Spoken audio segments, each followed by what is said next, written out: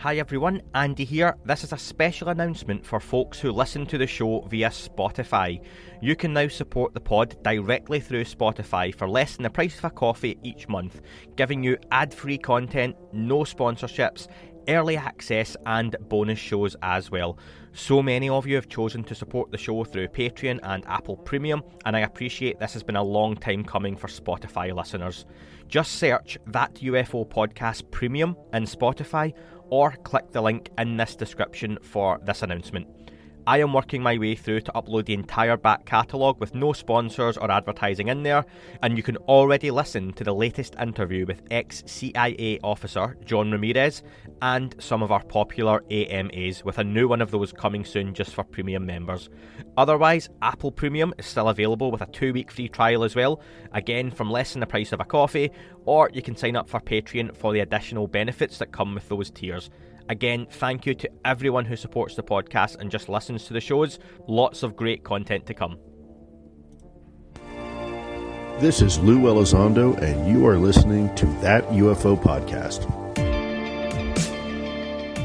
Did you know that podcast advertising is way more effective than display advertising, with 67% of listeners remembering brands and 63% making a purchase after hearing them? Whether you want to diversify your ad spend, add a new marketing stream, or test out podcast ads, Zencastr's Creator Network makes it easy for brands to connect with podcasters.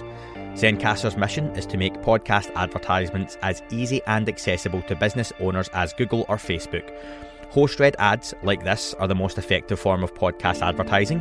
Zencastr works with podcasters to help create unique to them ad spots that create brand awareness and conversion. Zencastr's Creator Network is the perfect place for you to get into podcast ads and sponsor your favourite creators like me. I've worked with Zencastr now for some time, and they truly put the content creators and the listeners at the heart of what they do. As a huge fan of podcasts myself, and I really mean that, I love podcasts, I often buy products or services that I find useful to me based on those pods that I'm listening to.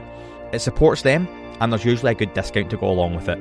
So if you're interested in sponsoring this show or another podcast with adverts for your business, go to zen.ai/that UFO pod 1, that's the number 1, or click the link in the description and fill out the contact information so Zencastr can help you bring your business story to life.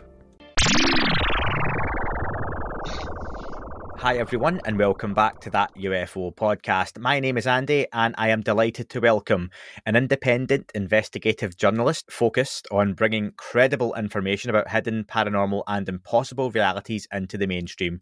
She is the author of the award-winning book Surviving Death, A Journalist Investigates Evidence for an Afterlife, which was also turned into a 6-part Netflix series, and the book UFOs, Generals, Pilots and Government Officials Go on the Record. She's also a speaker at the upcoming An Inquiry into Anomalous Experiences and the Phenomenon conference being hosted in New York City. More to come on that later. Without any further delay or introduction, allow me to welcome Leslie Kean to the podcast. Hi, Andy. So good to be with you. Good to have you, and I'm glad I got through that. That's why I asked for 90 minutes, just to get through that introduction. So, you know what? I don't know if you heard me laugh, but when you said the surviving death, it sounded like you said turned into a sex pot. Netflix. That's what I heard, because you said 6-part, but it sounded to me like sex pot. I don't know why. It's probably got to do with your accent, so that's why I laughed. I hope I didn't interrupt, but I couldn't. No, people will love that. The accent's a regular topic of conversation on the podcast, and we were just talking about that before we hit record. It might be a sex pot for some people. Maybe that's their thing, but hey, Netflix has got all kinds on there for all kinds. So listen, let's get straight into it, Leslie. First off, I like to ask my guests how they first got involved or had an interest in the UFO subject. How far back does your interest in UFOs go? It goes back to 1999, actually, and that it all started when I was working at a public radio station in California on the west coast of the United States, and I was working as a producer and a host of a daily investigative news program. And a colleague from France sent me in the mail this 90-page study called the Cometa Report, which probably a lot of your listeners are familiar with. But it was 90 pages of analysis of official UFO cases, really good cases with a lot of data, pilots and mainly pilot cases, military cases.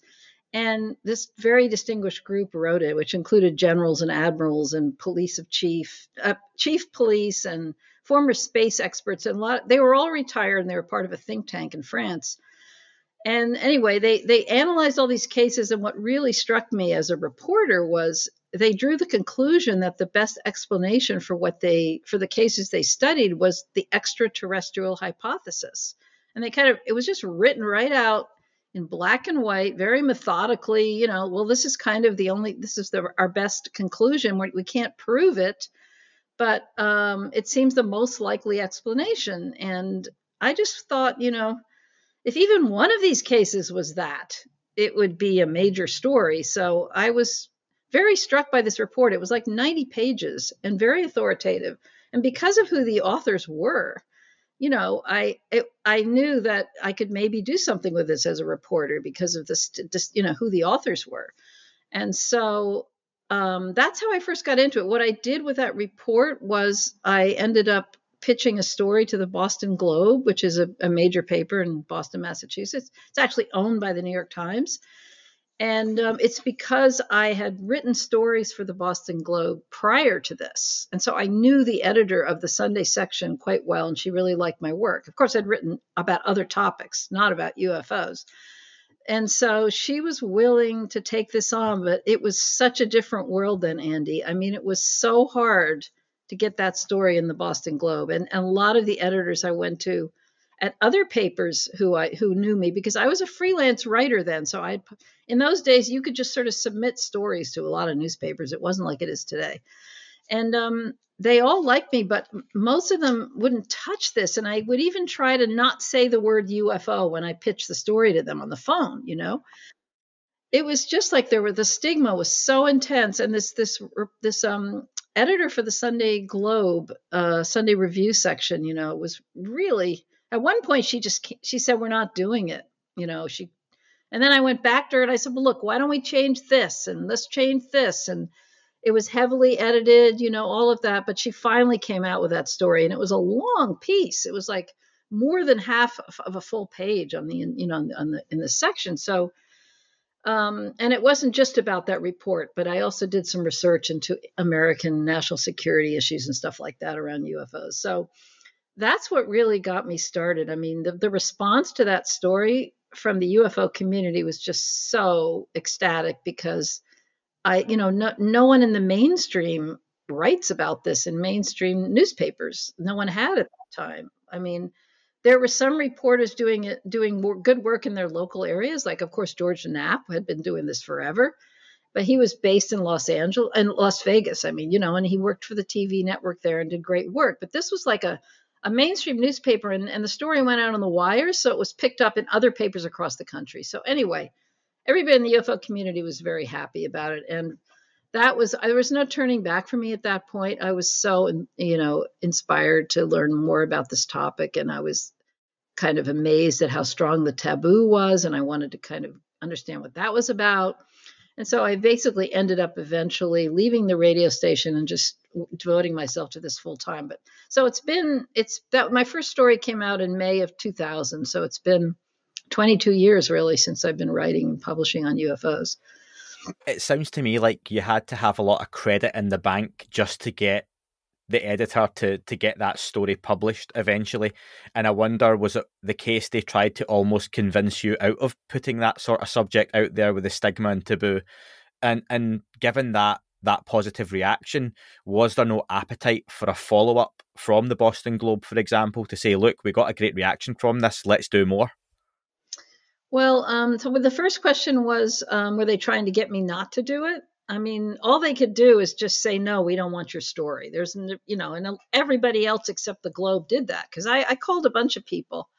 And she didn't, she was just very nervous, because it was considered like a tabloid subject then, So a follow-up my next story came out a year later, and it was about pilot cases that affected aviation safety. And I did go back to the Boston Globe at that point, but it turns out that editor had left the paper. So between my first and second story, she had left the paper. So unfortunately, the people there, the woman who was there, I forget who replaced her, but they weren't interested in this. Unfortunately, I wish she hadn't left.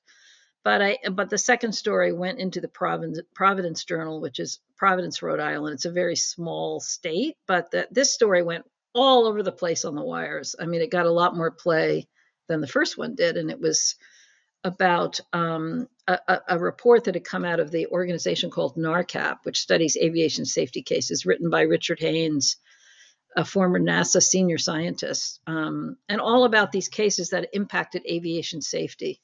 So I jumped off of that report and did some research into cases that affected aviation safety, both for commercial pilots and military pilots. And I thought, this is a reason that the status quo can care about this. It's not. It's like there's a reason to be concerned because this affects aviation safety, and it was a good hook in that way. So, at what point did you start putting together the idea for the book for 2010? Obviously, that's UFOs, generals, pilots, and government officials go on the record, which already sounds a lot like the report you mentioned. It got your initial interest. Was that where the idea for the book was seeded, or did that come later? Now, which report did you mean? Oh, the Cometa report? Yes, yeah. No, the title of that was UFOs and Defense. What are we prepared for? It was very much focused on national security concerns, that initial report from France. It was very much like, these things are out there, so what are we going to do about it? We've got to inform our pilots, we've got to take them seriously. But that second story was quite different. So anyway, my book title was quite different, but the way I got to the book was I kept reporting on UFOs. The book came out 10 years after I started. So during those 10 years, I did a whole series of articles. I did press conferences. I filed a lawsuit against NASA, which was successful. It took years and years and years, about one other case. And I also started working with John Podesta. I mean, I didn't really work with him, but he was an influential part of the administration who was very supportive of my work. And, just dug into a lot of cases, got to know people, kept reporting. And then in 2007, I teamed up with James Fox, the filmmaker, who now has the movie out called Moment of Contact, which is amazing.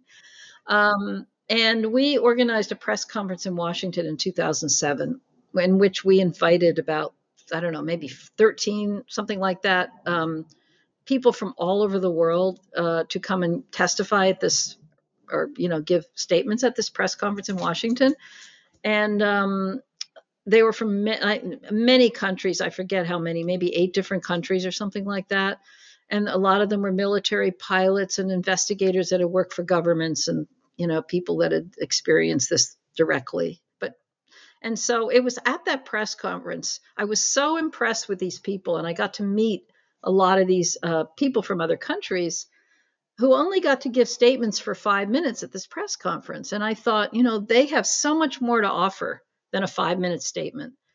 So I thought it would be really great to do a book in which I could invite them to contribute, basically. So then I started working on the book, and it involved chapters actually written by these people. I mean, I'd say about half the book is written by other people, not by me. So I thought, rather than have the Iranian general Parviz Jafari, right, rather than me interview him about what was it like to try and shoot down this UFO over Iran, I had him just tell the whole story in his own words, so you get to hear directly from them in a whole chapter.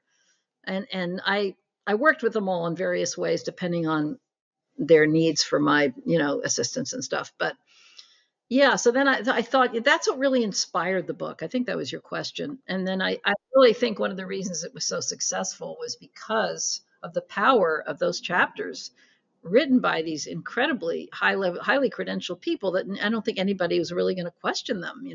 There's also the former governor of Arizona wrote something for my book about the Phoenix Lights case, and also John Podesta wrote the foreword to the book.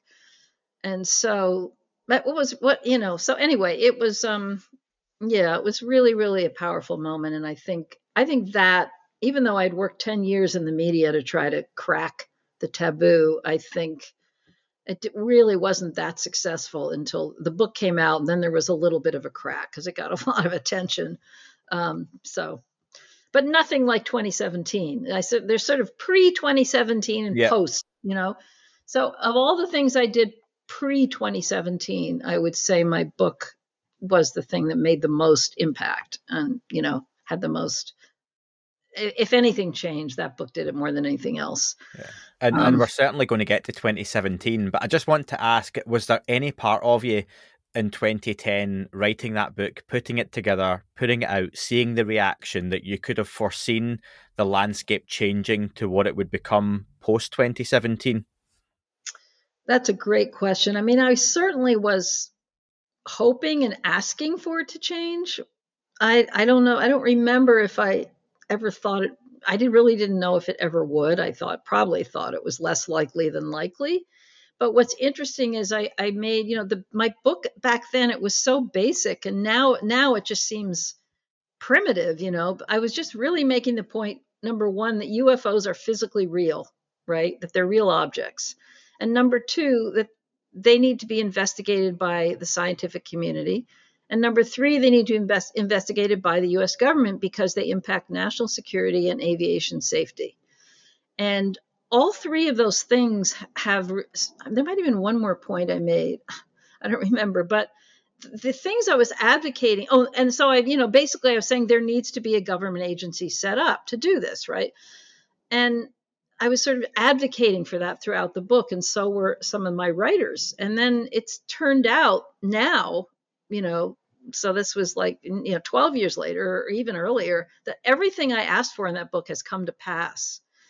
That's what's so amazing to me, that the government has acknowledged that UFOs are real. They are physical objects. It's been acknowledged many times over, and that there is an agency, which we discovered, and they've now set up another task force, and the scientists are coming on board to study it, and government officials are studying it, and the Congress is into it and everything. So it's everything I hoped for in writing the book has come to pass, but whether I thought it actually would or not, I probably really didn't necessarily expect it would. There was nothing to indicate at the time that there was any interest. And the irony is that 2007, when we gave this press conference that led to my book, was the same year that the precursor program to ATIP was being set up at the DIA, of course, totally in secret. Yeah. Just before, again, we get to 2017, I wonder, would you have any plans to release a second edition or sequel to that initial book, given I'm sure your contacts book and sources have increased several fold since then? I don't have such a plan. I just don't. I mean, the book sort of stands as a book, and I think people still benefit from it now who don't know much about the topic. But I think if I ever wrote another book, it'd probably be a completely different book. But I don't have any plans at this moment to write another book. Well, your next, like you say, milestone, with 2017, you wrote an article with Ralph Blumenthal and Helene Cooper, who Helene often gets left off of the acknowledgements by people, I think, because she's never really came out in a public way. I suppose yourself and Ralph have put yourself out there a little bit more for people like myself to speak to, which is appreciated, but I could understand why anyone wouldn't do that given the landscape and some of the conversations that go on. But that article truly changed the UFO conversation. That's not an exaggeration. Did you think at the time writing that article, either individually or as a trio, that this is going to have a huge impact? And what was the expectation? I mean, I thought it would have a huge impact. I don't know if Helene knew about how intense. She didn't necessarily. She was surprised by the intensity of the response. Let's put it that way. She knew it was an interesting story and she wanted to do it. And she's the one that really made it possible for us to do it. It's the irony of the fact that that she was sort of in the background, because she's not like into UFOs, right? She's just a Pentagon correspondent for the New York Times who worked on this one story, and then she went about her business covering everything else that she normally covers. I mean, she's an outstanding reporter who's on the front page of the Times all the time, covering, Ukraine and Iraq and Iran and all kinds of issues, and things at the Pentagon. She's just an amazing reporter. So it was kind of different for her because Ralph and I both had this history with the topic, and she hadn't had that history. She didn't really know what to expect, but I really thought it was going to be a big deal. I really did. just knowing, having been involved for so long and seeing what a leap this was, and having Lou Elizondo on the record and having Harry Reid on the record, made all the difference. I just want to say to everybody, since you brought up Helene Cooper, there's going to be a little special something at the conference on December 3rd, which we can talk about later, but it's going to be a special little something that I'm going to offer as a tribute to Helene Cooper, and everybody's going to really enjoy it. So I just want to plug her at that moment. But anyway, yeah, I mean, so I knew it would be a big deal, but I guess none of us knew how big a deal it would be, really. I mean, it was just stunning what happened after that story came out. I'm going to be completely honest and admit that I do love a bit of cool technology, but not all the best tech is classified. So when BlendJet got in touch about their new BlendJet 2.0, I was very excited to try it out, especially as one of those protein shake people that many folks hate. Just shaking never has the same results as a blender does, let's be fair. BlendJet 2 is portable, so you can blend up a smoothie at work, a protein shake at the gym, or even a margarita on the beach. It's small enough to fit in a cup holder, but powerful enough to blast through tough ingredients like ice and frozen fruit with ease. BlendJet 2 is whisper quiet, so you can make your morning smoothie without waking up the whole house, a big one for me folks, and it lasts for 15 or more blends and recharges quickly via USB-C. Best of all, BlendJet 2 cleans itself, just blend with water, a drop of soap, and you're good to go. With over 30 colours available, there is something for everyone. Personally, I'm a huge fan of the carbon fibre. What are you waiting for? Go to blendjet.com and grab yours today, and be sure to use the promo code ThatUFO12 to get 12% off your order and free 2-day shipping. No other portable blender on the market comes close to the quality, power and innovation of the BlendJet 2. They guarantee you'll love it or your money back. Blend anytime, anywhere with the BlendJet 2 portable blender. Go to blendjet.com and use the code ThatUFO12 to get 12% off, remember folks, and that free 2-day shipping. Shop today and get the best deal ever. The article, I mean, I got back into the UFO topic in a big way after that came out, years before I had any stupid ideas like starting a podcast on the subject. And I think many people were affected by it. They either had an introduction or a reintroduction back into the world of UFOs. And I wonder, given your knowledge of the community and the reactions from your book and such, were there any frustrations that came up that were unexpected? Was there anything that came off the back of it that disappointed you? You mean with regards to the New York Times story, or? Yeah, the December 2017 article, yeah. Was there anything off the back of it that you didn't expect in a negative way? Well, I think there was a little confusion about, whether we should have mentioned the OSAP program. I mean, there was some pushback about that, and there were a whole lot of reasons why we didn't. But no, I mean, there's always the debunkers that come out of the woodwork and take the videos. I mean, a lot of what made that story so popular was those videos. So the FLIR and the gimbal video were released, and I think that was a lot of what drew people to that story. The regular person, and there are of course debunkers that tried to debunk the videos, but no, I mean, I felt it all as a very positive kind of progression of things that happened after that. Especially when Congress started to get more interested in it, and people were taken in to brief people. Some of the pilots and others were started to brief members of Congress. I mean, that was a huge step forward, which hadn't happened before. So, no, I mean, I tend to sort of focus on the positive anyway, and not dwell on the negative too much. No, that's good to hear. And the article's been discussed ad nauseum by many people, and I'm sure by yourself, so we won't dwell on it too much. And I've talked about it so many times on the podcast in various different ways. People know it inside and out. There have been follow. Yeah. I just want to add that we were under absolute strict control by our editors. I mean, the level of involvement of the editors at the New York Times was really intense. And I mean, we would have liked to have included some things that we couldn't include because of the editors. And we had to add in, they wanted us to add in, skeptical opinions and this kind of stuff. and they just micromanage the story. So it's a little bit hard when you work really, really hard and you're coming up against that kind of control, and then people criticize you for what you've done. It's not like there was one criticism I remember that we didn't talk enough about the UFOs themselves and what the program had actually learned about UFOs. It was all about who funded it and how it was set up, and Robert Bigelow got the contract to do this and that, and it's like that was what the Times was willing to publish.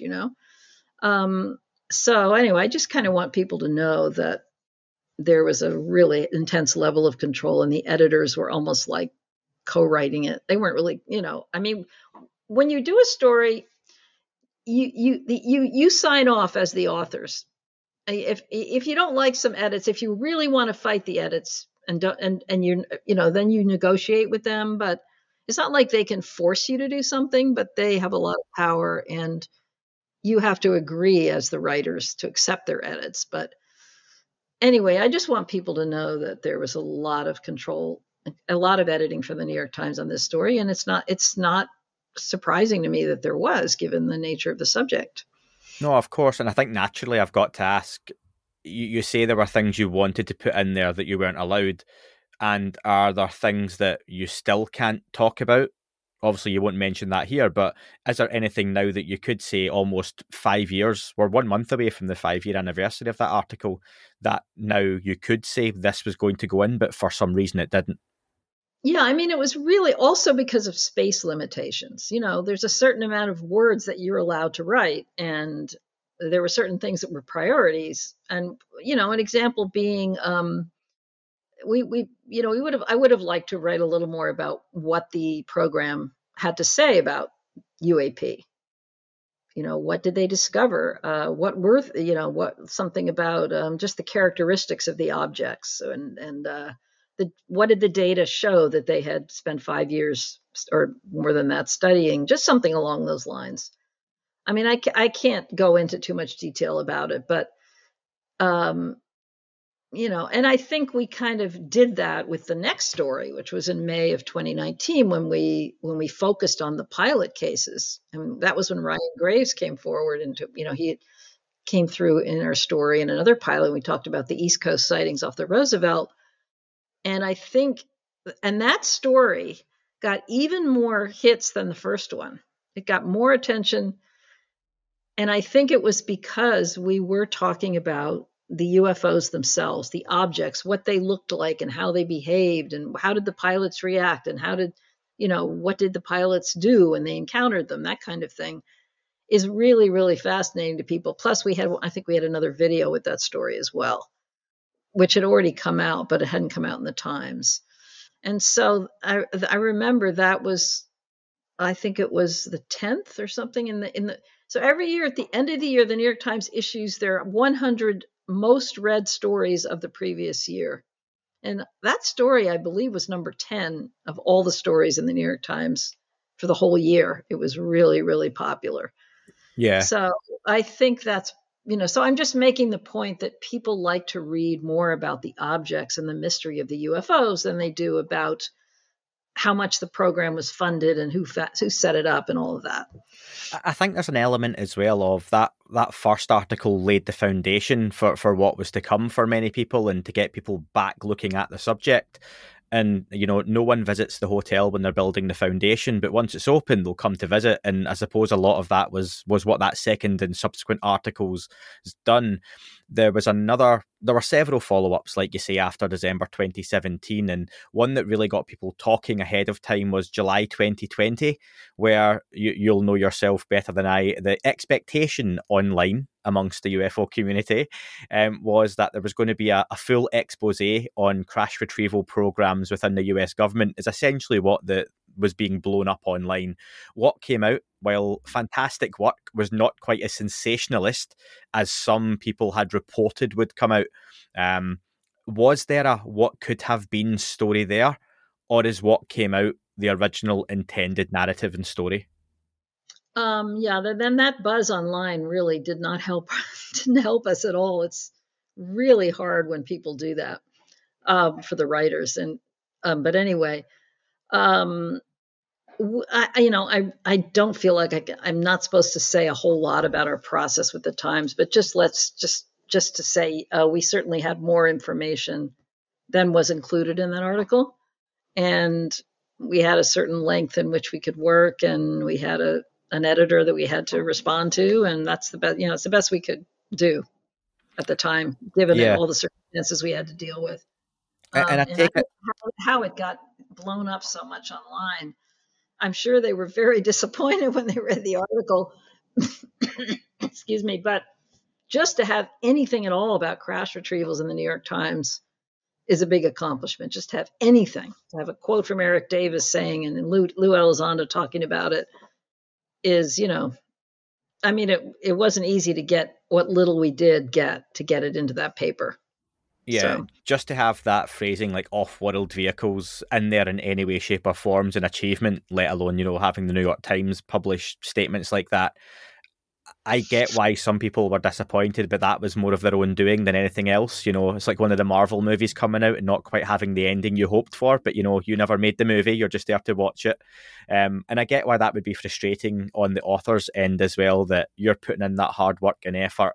And no doubt, given just the very nature of crash retrievals and off-world vehicles, recovered materials, even if you've got some very good sources and you can go to an editor at any paper, let alone the New York Times, and say, look, I want to write this, is there just some things that right now are still too sensational to put into print? yeah, I mean, I think that the real problem with that is that you don't have they're all classified, right? If we have crash materials, they're buried in secret access programs, and we don't have people on the record giving us any proof that they exist.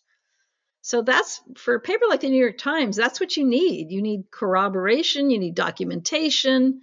You don't just put it in because somebody says it, which is really what we did. It was just you have to rely on the authority of the person making the statement. But even when you have a real authority making the statement, it's very hard to not have more. So they had to qualify these statements by saying there is no proof that these exist. And that's absolutely true. And if to whatever, and I mean, I certainly have sources that talk to me off the record, but off the record is off the record. So that's one of the problems with writing about that particular issue, is that it's all classified and you can't document it or prove it or say where they are or what they've learned about them or how long they've had them or where they were retrieved or anything, right? Yeah. So people can write blogs and speculate about all of that, and also people can use unnamed sources sometimes, like I think Politico does that. We do not do that in the New York Times. We have to get people on the record, which means they give us their names, and we can't write a story based on what 3 anonymous sources tell us, even though Julian Barnes did that in a recent article for the New York Times. But certainly Ralph Blumenthal and Leslie Kean are not going to be able to. We're not doing that. We're not, and we're freelancers. We're not staff. There's a difference. And I do want people to know that we are Ralph and I are freelancers for the Times, which means if we have a story, we pitch it to them, and if they go for it, we contribute a story at that particular time, and then we have nothing to do with the Times other than our particular story. Yep. So Julian Barnes is a full-time staff member. He's a full-time high-level reporter for the New York Times. So he's going to have his situation is very different in that he's on the staff. And Ralph and I have no influence at all over what anybody else at the Times writes. So I just want to make sure people are clear about that so that they don't mix us up with Julian Barnes. We have absolutely no relationship with each other, and we have nothing to do with what he has nothing to do with what we write, and we have nothing to do with what he writes. So I just because I was told that some people weren't clear about that we have nothing to do with the Julian Barnes articles, any of the ones that he's done. And I did notice that they allowed him to use anonymous sources, but we don't do that. And so if we could have done that for crash retrievals, maybe we would have been able to print more. But with a topic like that, you've got to have names on the record. Well, if I was going to read my next question word for word, it begins, Julian Barnes recently wrote an article that many would see as a counterpoint to yours, Leslie. So I'll just expand on that since you've mentioned Julian and I was going to bring him up. Yours, Ralph's and Helene's work was seemed to really remove some of that stigma from the UFO conversation that's been there for a long time. But for many, I think what they saw as an issue was Julian Barnes' take seemed to be an old-fashioned take on the UFO conversation, rubbishing sightings as airborne clutter, foreign drones and such. And let's be fair, a lot of these sightings in general are just that, which is fine. That's to be expected in this topic. Though, like you say, it admits only half the cases being referred to in the upcoming report, of which the rumour is 366, are actually identified. If that type of reporting, and I'm someone who at a very base level studied journalism when I was at university for a couple of years, that still comes across as biased reporting. And I wonder, does that surprise you, regardless of Julian Barnes' permanency at the New York Times or not? It's a very highly reputable paper. And I just wonder, given the effort you've gone to and the hoops you've jumped through to get your articles published, like you say, Julian Barnes wades in with a biased article that counters yours. And, like you say, unnamed sources there as well. Yeah, so tell me, what's exactly is the question? Because I may or may not be able to answer it. No, so does that sort of biased type of reporting surprise you? Or do you feel this is just the New York Times giving fair time to the other side of the argument when it comes to the UFO topic? It's a really good question. And, I don't think it's a matter of giving time to the other side, because we just reported facts in our stories. I don't think our stories were biased. I mean, No. we included skeptical comments in all of them. Maybe not, I don't know. Yeah, we did in all of them. And we're just reporting the facts. I feel that I was surprised by his article. I had no idea it was coming out. I was as surprised as everybody else. And it, it's his perspective. It's obvious that the sources he had provided the information that he wrote about. And so he relied on certain sources to do that for him. And I have no idea what his bias is or what his, I don't know anything about what went into that story. And, I don't want to comment on it too much, but I was surprised. That's for sure. And I suspect he'll do another one after this report comes out, if it ever does come out. I suspect he'll do another story then. He did a story following the June 2021 report, which, of course, Ralph and I would have loved to have been able to cover that report. And we would have given it a context, because we have so much knowledge that just a staff, that he didn't have the context that we had. I think we could have done a really good job, but they're going to put their own people on their stories whenever they can. So he'll cover the report, and we'll see what that's like. So, yeah, I just can't go into it too much. No, and it's not a case of, warring journalists or people, going against colleagues and such. I would never want that either. I just wonder, again, in broad terms, though, is there any danger of this signalling the New York Times having a change in attitude towards the subject? Or do you feel, again, it's fair? I just don't know. I really don't know. All we can do is find out if Ralph and I come up with another story and try to get it published, and we just have to see what the future holds. News stories are not supposed to represent any kind of position. So I think some people feel that perhaps his story was more like an op-ed piece or an opinion piece, because I hear you saying that you thought it was biased when you read it. Yep. So the people that feel that way have questioned, perhaps this should have, it's more like what they call an opinion piece or an op-ed, because news stories are not supposed to be like that. They're not. So it really shouldn't be that the Times is taking any position on this at all. It should just be, we're reporting the facts about this issue. So people have to interpret it however they want.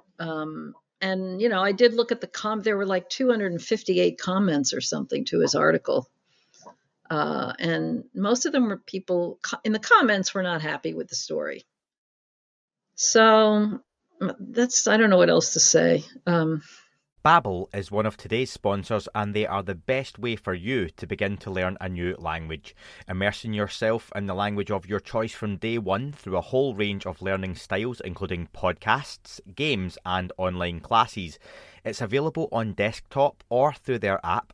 Babbel's courses are created by didactics experts and focus on real-life situations. So if you're holidaying in France and spot a UFO, you can get locals' attention quickly and efficiently.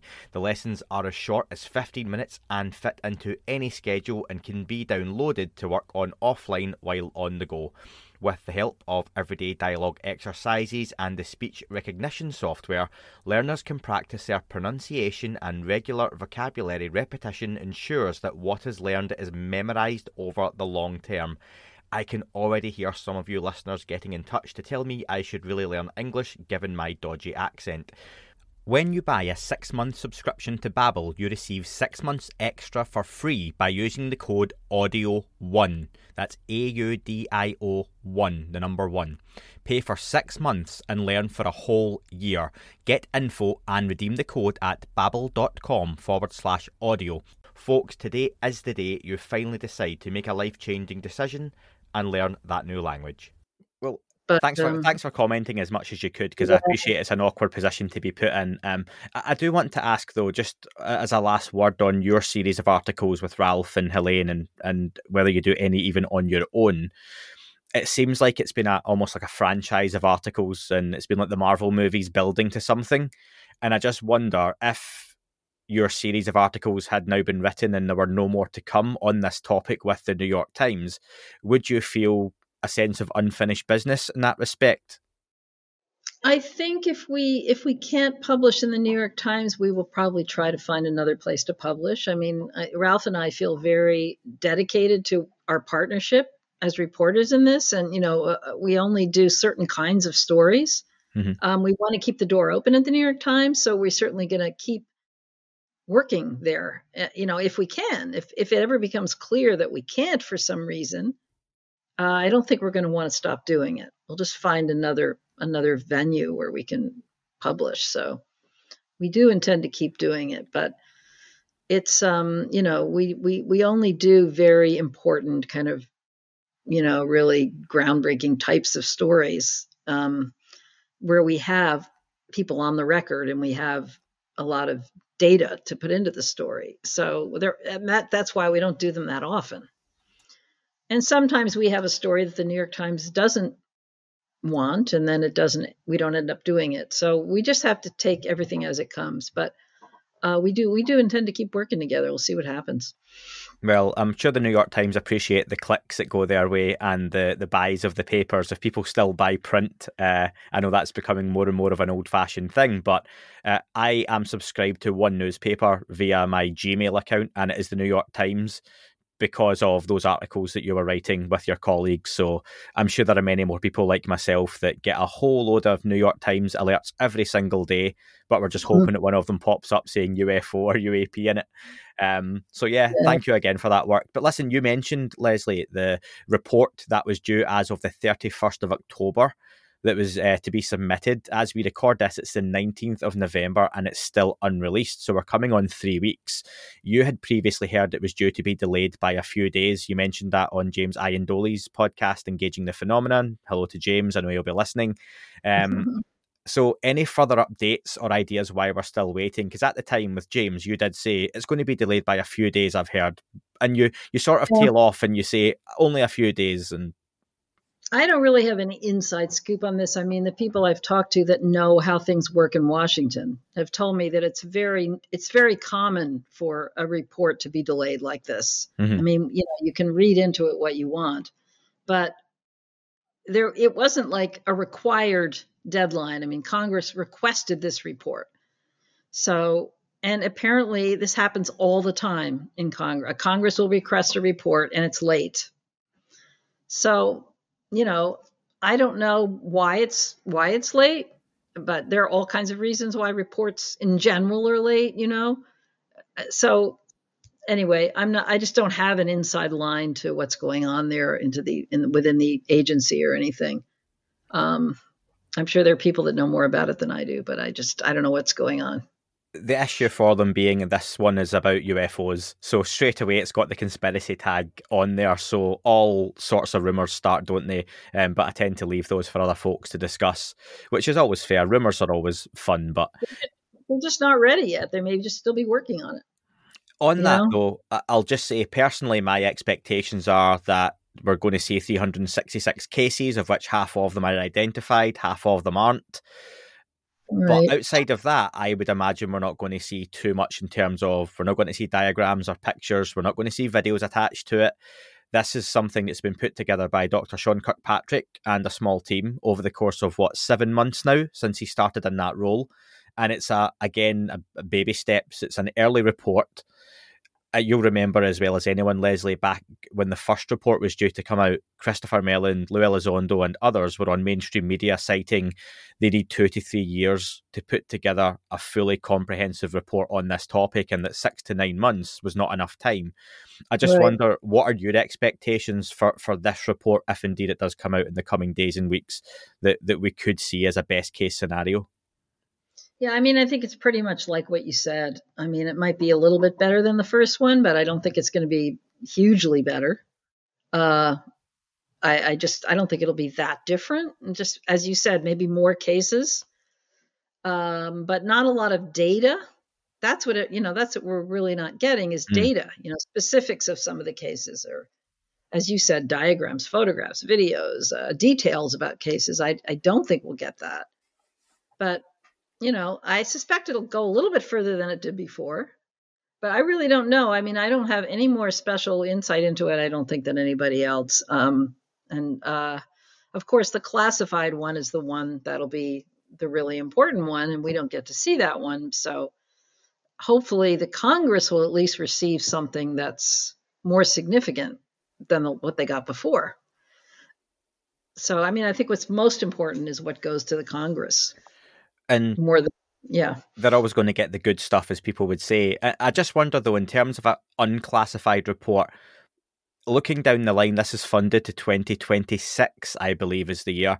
What is the best case scenario, again, you think, that with any political knowledge you have, which will, even as small as it may be, will be more than mine, given I'm based in the UK, what could these reports become?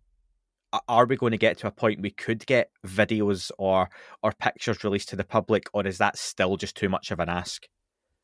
I don't know. I mean, maybe that will happen, but not necessarily in the context of the reports, because we do have the possibility of whistleblowers coming forward in the next year or two, based on this new legislation that gives greater protections to them. So there might be additional hearings also in the Senate or in the House, and those venues, and through those processes, perhaps videos or photographs would be released. So I don't think it's only the report that we can expect for those kinds of things to happen. I think they might happen in other ways. So especially if there are additional hearings, perhaps some of our representatives will want to bring forward some better videos and photos than we saw at the last hearing, because I don't think they were too happy with those. So we'll see. That didn't go well, and they couldn't even work VLC Media Player at the time, from what I remember either. Listen, I want to ask, and it's like you're reading the screen, that there was a rumoured immunity for whistleblowers. I've spoken with Jacques Vallée recently, Jim Semivan, Gary Nolan, all discussing these possibilities. And I wonder if you had a limited window to interview one potential whistleblower or someone that would speak outside of their NDA restraints, and the New York Times said, you've got to do it tonight, NDAs are lifted, but we need to put in the paper by tomorrow. Do you already know who you would go to? I do know some whistleblower of them. I know one, and I know of others, but the issue is whether they want to come forward or not whether I want to report on it. And I think they're wise to wait until the process is in place. They need to follow the process that's being set up for them if they want to have the protections that are being offered. It's a very, very sensitive business for these people, and they're taking a great risk, because there could be repercussions against them. There are people that do not want this kind of information to come out. So I would, I don't think I would ever be in that situation unless there was a competing newspaper that was about to do it and we had to beat them or something like that. But I would want to see them go through the required procedure before they go to the press for their own protection and for their own legitimacy. Yeah. If they bypass that, it just doesn't give them the credibility that they deserve. But more importantly, it doesn't give them the protection that they have to have, that they need to have. So I just want them to take their time and do what's best for them and make sure that they're safe. That's what's important. Yeah, I've mentioned on the podcast as well, speaking to several of the names I mentioned and other people, even just taking a Lou Elizondo, who's the biggest name in this at the moment for the length of time he's been discussing the topic and what his role was. People want Lou just to come out on Fox or NBC or CNN and talk about the UFOs, the crash retrieval programs, where the bodies are, and if he had that kind of knowledge. But people forget Lou's got a family, Lou's got children, Lou has a life he wants to live in relative peace and harmony, I'm sure, as well. And all of that goes away, that safety, that protection. It's not just as easy for someone, is it, to come out? And do you think even if those options and safeties are afforded or promised to these people, we'll still see a reluctance for individuals to come forward? Yeah, I mean, the first point is if for Lou or anybody to talk about that kind of information, they're actually breaking the law, right? This is classified information. So if they do have access to it, it's not just a risk of threats or whatever. It's that they're in violation of the law. They are risking the national security of the United States by talking about classified information. And good patriotic people are not going to do that, for a lot of reasons. I mean, you just can't ask people to do that, to go to jail and break the law. I mean, they've taken oaths not to do that. I completely respect that. I think what's really special about this procedure that's being put in place is that they're being allowed to release the NDAs that they've signed are being released. And so they will be able to provide some of this information to Congress. But I still think those doing that are still at risk, even though the oversight is there by Congress. I think they need more protection than Congress can provide, and hopefully there will be other areas of government that will provide that. But they still might be at risk because there are forces out there that can pretty much do what they want if they want to, cause harm to somebody. I think one thing to remind people is that it does exempt this protection, this whistleblower invitation that's sort of being offered to people through this legislation. It does not include people who want to talk about special access programs and really, really top secret programs, that they're sort of exempt from this. So I think anything so I don't know. I mean, the crash retrieval information is possibly not even covered under this because those would be in special access programs. So I don't exactly know what kind of information might come through this process, given that exemption. But I just think that I think it takes a lot of courage for people to do it when they, even though they're given under the law this protection, there's always a risk, and they can receive blowback at work. They can have big character can be smeared, and they can be, there's plenty of ways for people who don't like it to take action against them, and they're risking their jobs, they're risking their reputations and their safety. And so we'll see how far the process goes. I mean, I'm hopeful about it, but I also recognize that there are a lot of obstacles to it as well. Yeah. Speaking of obstacles, the Air Force are famously non-communicative when it comes to this topic, not particularly helpful in terms of any communication, what they want to come out. And I think of anyone, they are one organisation that doesn't want this story to come out and would happily see it go away for various reasons. I've heard you mention, and others, Leslie, that the Air Force involvement in this goes back 50, 60, 70 years or more, and that maybe some people who were involved in those early cover-ups for whatever it may have been, sightings, data, retrievals, had the best intentions at the time and thought they were doing the best thing, but serving their country, national security, but ended up doing things that maybe now would be frowned upon if that came out. And I wonder, in your time researching this, have you tried to reach out to sources within the Air Force often? And what are those attempts at communication like for you, trying to get someone from the Air Force to talk? I have never talked to anybody who is current with the Air Force. I don't have any source. I've talked to retired people who have retired from the Air Force. But no, I mean, I you're right that they're just not off. They're not as available as people are in the Navy, say.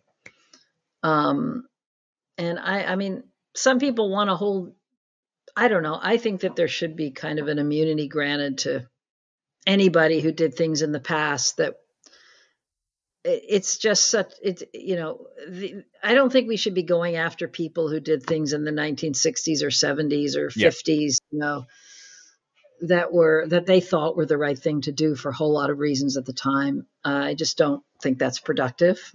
And I think if we want the Air Force to cooperate, the best thing we can do is to just let some of that go.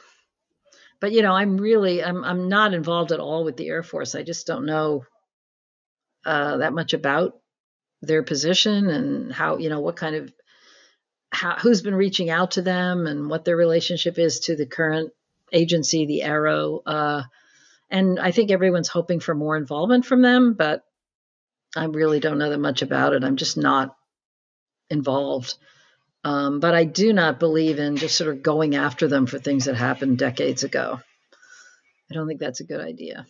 And I think it could slow down the process. If we want the Air Force to cooperate, going after them and trying to punish them is not going to help them come forward and help them be part of a positive process by which more and more is revealed and by which they are going to cooperate with other agencies. It's just not, it slows the process down and maybe even stops it. Because if they feel that that's in their future, they're not going to be supportive of any kind of process of greater transparency. They're going to feel they have to protect themselves. So it's a tricky situation on that level. I think that's a good place, Leslie, to move on to the second part of the show, to be honest, because we've covered a lot of ground there and it's all tied in quite nicely together. So thank you very much. In the second part, I do want to move a little bit into your work on life after death and how that ties in with the UFO topic, and then some listener questions as well, of course, including the inquiry into anomalous experiences and the Phenomenon Conference. That is all for this week's show. Thank you very much for listening. Please remember to leave the podcast a review on your chosen platform. You can like, retweet and subscribe. That would all be very much appreciated. The shows are being uploaded onto YouTube as we speak more and more. You can sign up at patreon.com/That UFO podcast to access shows ad-free as well. Please get in touch on Twitter, Facebook, Instagram, That UFO podcast. Of course, on Twitter, it's at UFO UAPAM. And again, folks, as always, keep looking up. You never know what you might see.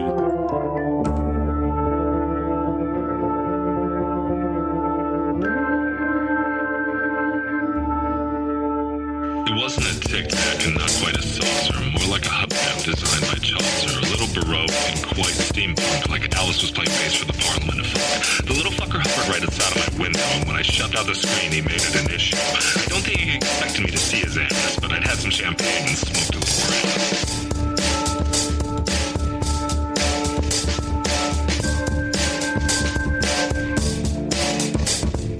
Meditative game of state full on meta. Can't imagine how it could have been any better. I got to the top of the stairs and there he was. Like, you awake? I was about to abduct you, cuz.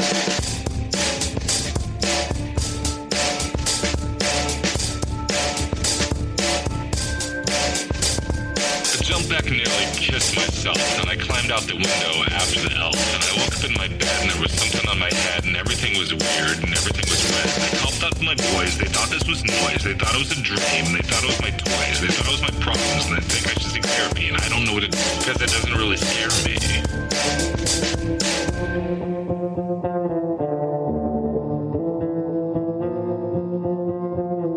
If you really want to know who I think they'd be, you and me and us and we and him and her and that and she and that thing over there and what's that, Jane?